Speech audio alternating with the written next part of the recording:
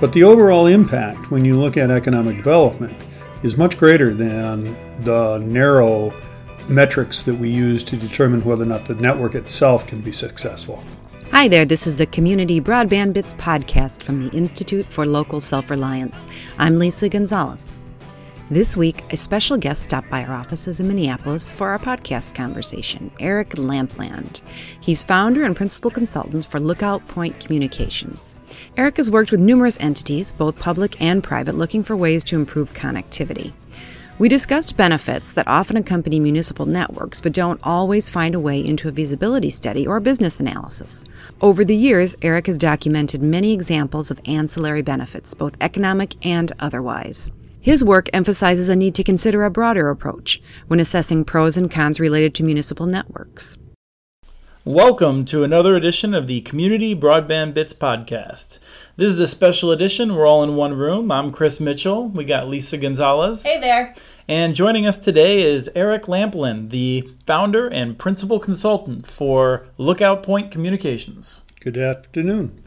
Eric has a long history of building these networks. You've done it both with large enterprise customers and with communities, helping them to build networks.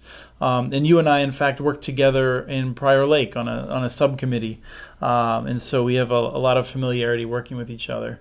And for listeners out there, you should know that the fact that I know a difference between GPON and Active Ethernet is entirely due to this guy right here, Eric, who has provided a lot of tutoring over the years, and so it's been very helpful. And we would not have muninetworks.org the way it is without your input over the years. So thank you for that. Yay! Thank you. So the reason I wanted to invite you in today was because we were talking and you mentioned that you had come to this realization when you were looking at the numbers of Prior Lake, a suburb of Minneapolis. Just what was happening there? Well, in Prior Lake, we were doing a feasibility study, and the intention of the feasibility study was, like most municipalities, to determine whether or not it was realistic to build a municipal network. And in that discussion, one of the concerns was economic development. And so the real question was, well, what was economic development, what we were looking at? And there were a number of aspects that were important to Prior Lake. One was incubators, the growth of companies coming to town, and one was what was the actual dollar impact to the city. It was in that area that we looked at cost savings to the citizens. Right, and so a lot of communities, they look at these networks, and their question is, if I build a network, can I get enough customers that will generate enough revenue to allow me to pay off my operating costs and pay off the debt from building the citywide network? And it sounds like you're starting to think maybe that's too narrow of a way of looking at it.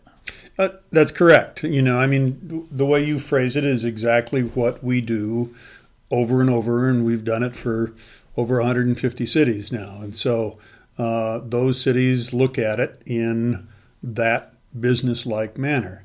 But the overall impact, when you look at economic development, is much greater than the narrow metrics that we use to determine whether or not the network itself can be successful. Okay, so let's talk very specifically. If a city's not going to justify building a network because it's not going to get enough money back for selling services, what will justify building that network, that fiber optic network that's going to be super advanced, it's going to offer the fastest speeds available, it's probably going to lower prices, it's going to be far more reliable, it's going to have all these benefits. But which of them justify building the network specifically? Well, there's been a long conversation about what are the ancillary impacts in building networks. As we talked about first, it's simply revenues against costs and the capital expense initially and the operational expense on a year-to-year basis. And that's fine if you're looking at it from a business case perspective. But when you're looking at it from the fact that these governments are really doing this out of concern for their citizens, then what is that concern? And one of those areas is, well, what is in fact the expense that the citizens are carrying for paying for the services that we all today find absolutely necessary in life. What kind of economic impacts did you find when you were looking at how a fiber network would change things in Prior Lake? Well, beyond the normal economic development issues like some company coming to town, which is hard to forecast because at the time you're doing the study, you don't have that actual data. We looked specifically at what were the cost savings to the citizens. And so in this particular study, in Prior Lake study, we used a factor that came out of a 2003 GAO study that indicated... General Accountability Office, for those who are not government geeks like us. Very good. The General Accountability Office had done a study in 2003. 2003, it's important to recognize that that's prior to the building of most fiber-to-the-home networks in the nation.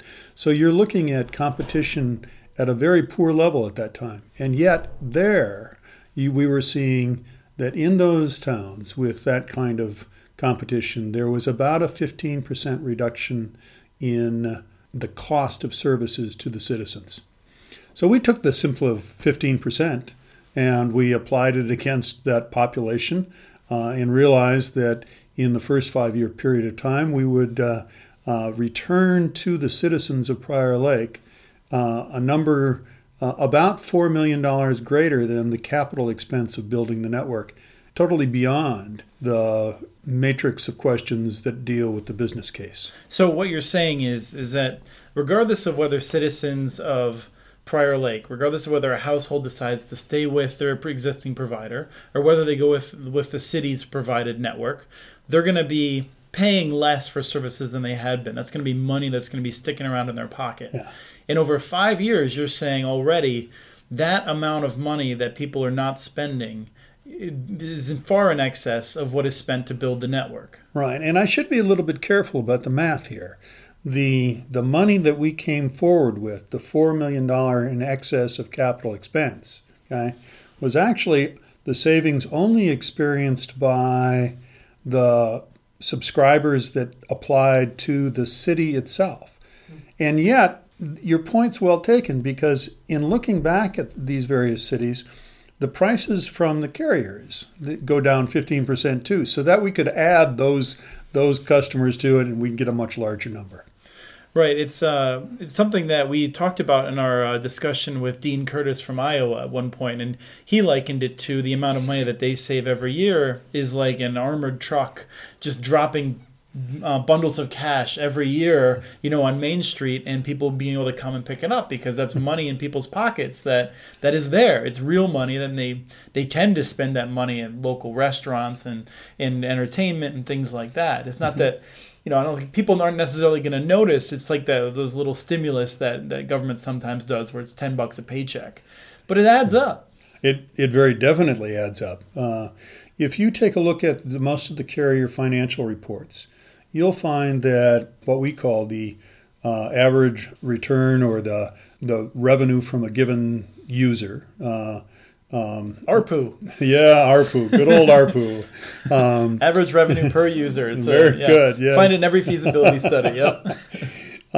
If you look at, Comcast or Charter or the large cable companies, you'll note that their ARPU is running about $150 a month. And naturally that varies with where in the country and a whole series of other factors. But across their entire base, if that's the average, that's a pretty good number to use. And so if you do the math on that, and you just assume they're $150 per month, and you take 15% of that, you get a number something in the area of about $22.50 a month, or round it up to 25, making it easy, or round it down to 20 and be a little kinder to them. And you're looking at a dollar savings for any given household that probably approximates something in the area of $300 a year. Over a 5-year period of time, that's $1,500, which is well in excess of the cost of typically driving by. But when we looked at this in Prior Lake, I started to begin looking at it in other communities that we had been servicing, and where we actually had numbers about what the impact of competition was. So Some of our customers are public utilities that have been on the verge of migrating from hyperfiber coax networks to fiber to the home networks. And in those cases, we actually have some real numbers that they have actually experienced. And it's not uncommon to find a number that says that outside the template of competition, of the competitive area, that prices are 40% higher. So when you start looking at 40% savings, you're talking about substantial kind of monies, not only the $10 a month that disappears on somebody, but actual real cash that they can recognize. And those kinds of numbers are not normally included in feasibility studies. Right. Well, I think elected officials are often reluctant to say, hey, everyone, let's talk on the level. We're going to build a network, and this network is going to be close to breaking even. We're not sure if it's going to pay for itself in the first 5 years or not. But what we know for sure is that even if it costs you a few $100,000 in money from the general fund, or a few $1 million in money from the general fund, as in the case of Monticello, which has had to struggle against this really predatory competition, predatory pricing, which should be illegal under the Sherman Antitrust Act, but we don't live in anti-monopoly laws anymore since Reagan. But if you look at those kind of subsidies that some cities have put into networks, which is pretty rare in my experience, nonetheless, the community is still coming out ahead in many of those cases, because even if your taxes go up $1 or $2, your savings on your telecommunications bill are $10 or $20. That's correct. In fact, it's sort of an interesting thing to sit back and think about a politician going to his populace and saying, we are going to support a fiber to the home network here for our local citizens. And the benefit to you as a local citizen is a tax break of $30 a month. But that's really what happens. On the other hand, if Comcast is sitting in this room, they're going apoplectic, and they're saying, "Oh my God, this is crazy! You're going to ruin free enterprise. We're going to go out of business because this is unfair competition." There are old stories that seem to keep coming around all the time. Whenever you threaten a major carrier, it's either that we're going to lose money or that we're going to put them out of business. And quite frankly, they've been doing fine for a long period of time. If you look at the price reductions that they give to any new client to induce them in, it's usually well in excess of this 15% that we've been talking about.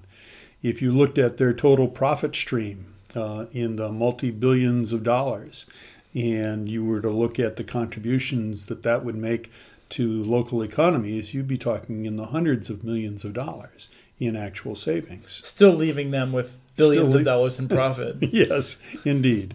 They'll do fine. Okay. There's the other thing that I like to bring up in that situation is just to remind people that these cable networks, the telephone networks, they were built in an era of monopoly. They have unfair advantages that go forward to today because they had the advantage of not having to worry about competition. And so I don't think it's unfair for a community that is struggling and does not have the internet access it needs to have good jobs and a good quality of life. If they decide that this is how they want to justify building this essential infrastructure, then I think that should be their choice to make. I tend to agree with that. And I think that when we look at the changing of business models in this space, it shouldn't be any different than how we've looked at the changing of business models that have been impacted by the internet and by the growth of technology over the last number of years. There aren't too many tears out there that I know of for the fact that we've lost analog film, and Kodak had some problems, but who was the crier on that? So there are a number of businesses that have been affected by the technology change that has transpired over the last 20 years. And good businesses, good competitive businesses, modify their business models and continue to compete well. In the case of telephone and cable companies, we haven't seen much modification. I think they've modified my bill just about every year. Well, the average increase since 1995, the average yearly increase of the price of video services in the cable industry is 6.1% per year. Okay. And I know that you can't tell me what that is in internet because the freaking FCC has decided not to track it. Well, we haven't had that same. Unfortunately, no. I mean, this is essential data that our government is not collecting. I agree. I'm sorry I cut you off. No, that's 6% increases. Well, it's 6.1% on a compounded average increase, but to put that in perspective, inflation over that same period of time has been 2.4%. So the increase in pricing in cable is 2.5 times what we experience as the normal increase in price costs. And that is now going to primarily 6 companies. But since the 1996 Telephone Act, there has been significant consolidation in the cable markets themselves and in the telephone markets themselves. If you recall, back in the 90s, we had 22 different operating companies that were telephone companies. We're now down to 3 major ones. We had a similar situation in the cable market, and we're now down to Comcast being the large player, and until Time Warner Cable and Charter combine, and then maybe they'll be the large player. But yeah, there's no hope for any deconsolidation. Everything's getting more consolidated. That's correct. And when you look at the actual delivery of services, that measuring them in terms of dollars is certainly one metric that you can use. But when you measure them in terms of the actual delivery of services, these consolidations have had significant impacts. Eric, you were talking about all of these benefits to the community, and this is one of the things that we often struggle with, is how to measure them and portray them to communities. So if a community is considering building a network, other than just telling them these are the benefits, how do you measure them? That is an excellent question, and many people have struggled with an answer to that. We struggled with how to deal with the utility value that accrues from things that aren't normally traded in dollars. Like, what is the value of a teacher's commitment to his profession or her profession beyond the salary? And so there are all these various different soft, if you will, kinds of pieces. The one that we initiated today, where you say that the normal rate of decrease in your average monthly cost is 15 or 40%, is a measurable number. And it's something that you can find in the actual experience of communities. And it's a number that you can actually tally up and say, well, this is the value of it. The values that you get into that are more subjective, like what is the benefit to education of having all students connected to high-speed video servers at the school at no cost to the family, but actually is just part of the citizens' value within that network. Those are much harder to assess. What you're saying is actually, just to really put a pin in it, is that when you build a network with these justifications, you can connect every last home so that a family that doesn't pay for any services may still be able to connect to the school. Absolutely. We did a particular feasibility study for a town, and we costed out for them the difference between connecting only those people who had signed up as subscriptions and using the fact that we had deployment teams in the field at the beginning of the network to connect every house going by. And we found that the difference in cost was significantly low in comparison to what we anticipated. But you're saying it cost a little bit more up front, but there was a lot of savings down the road that justified that. Yeah, and you're saying that the delta in terms of how much more cost up front was not quite as much as you expected. Exactly.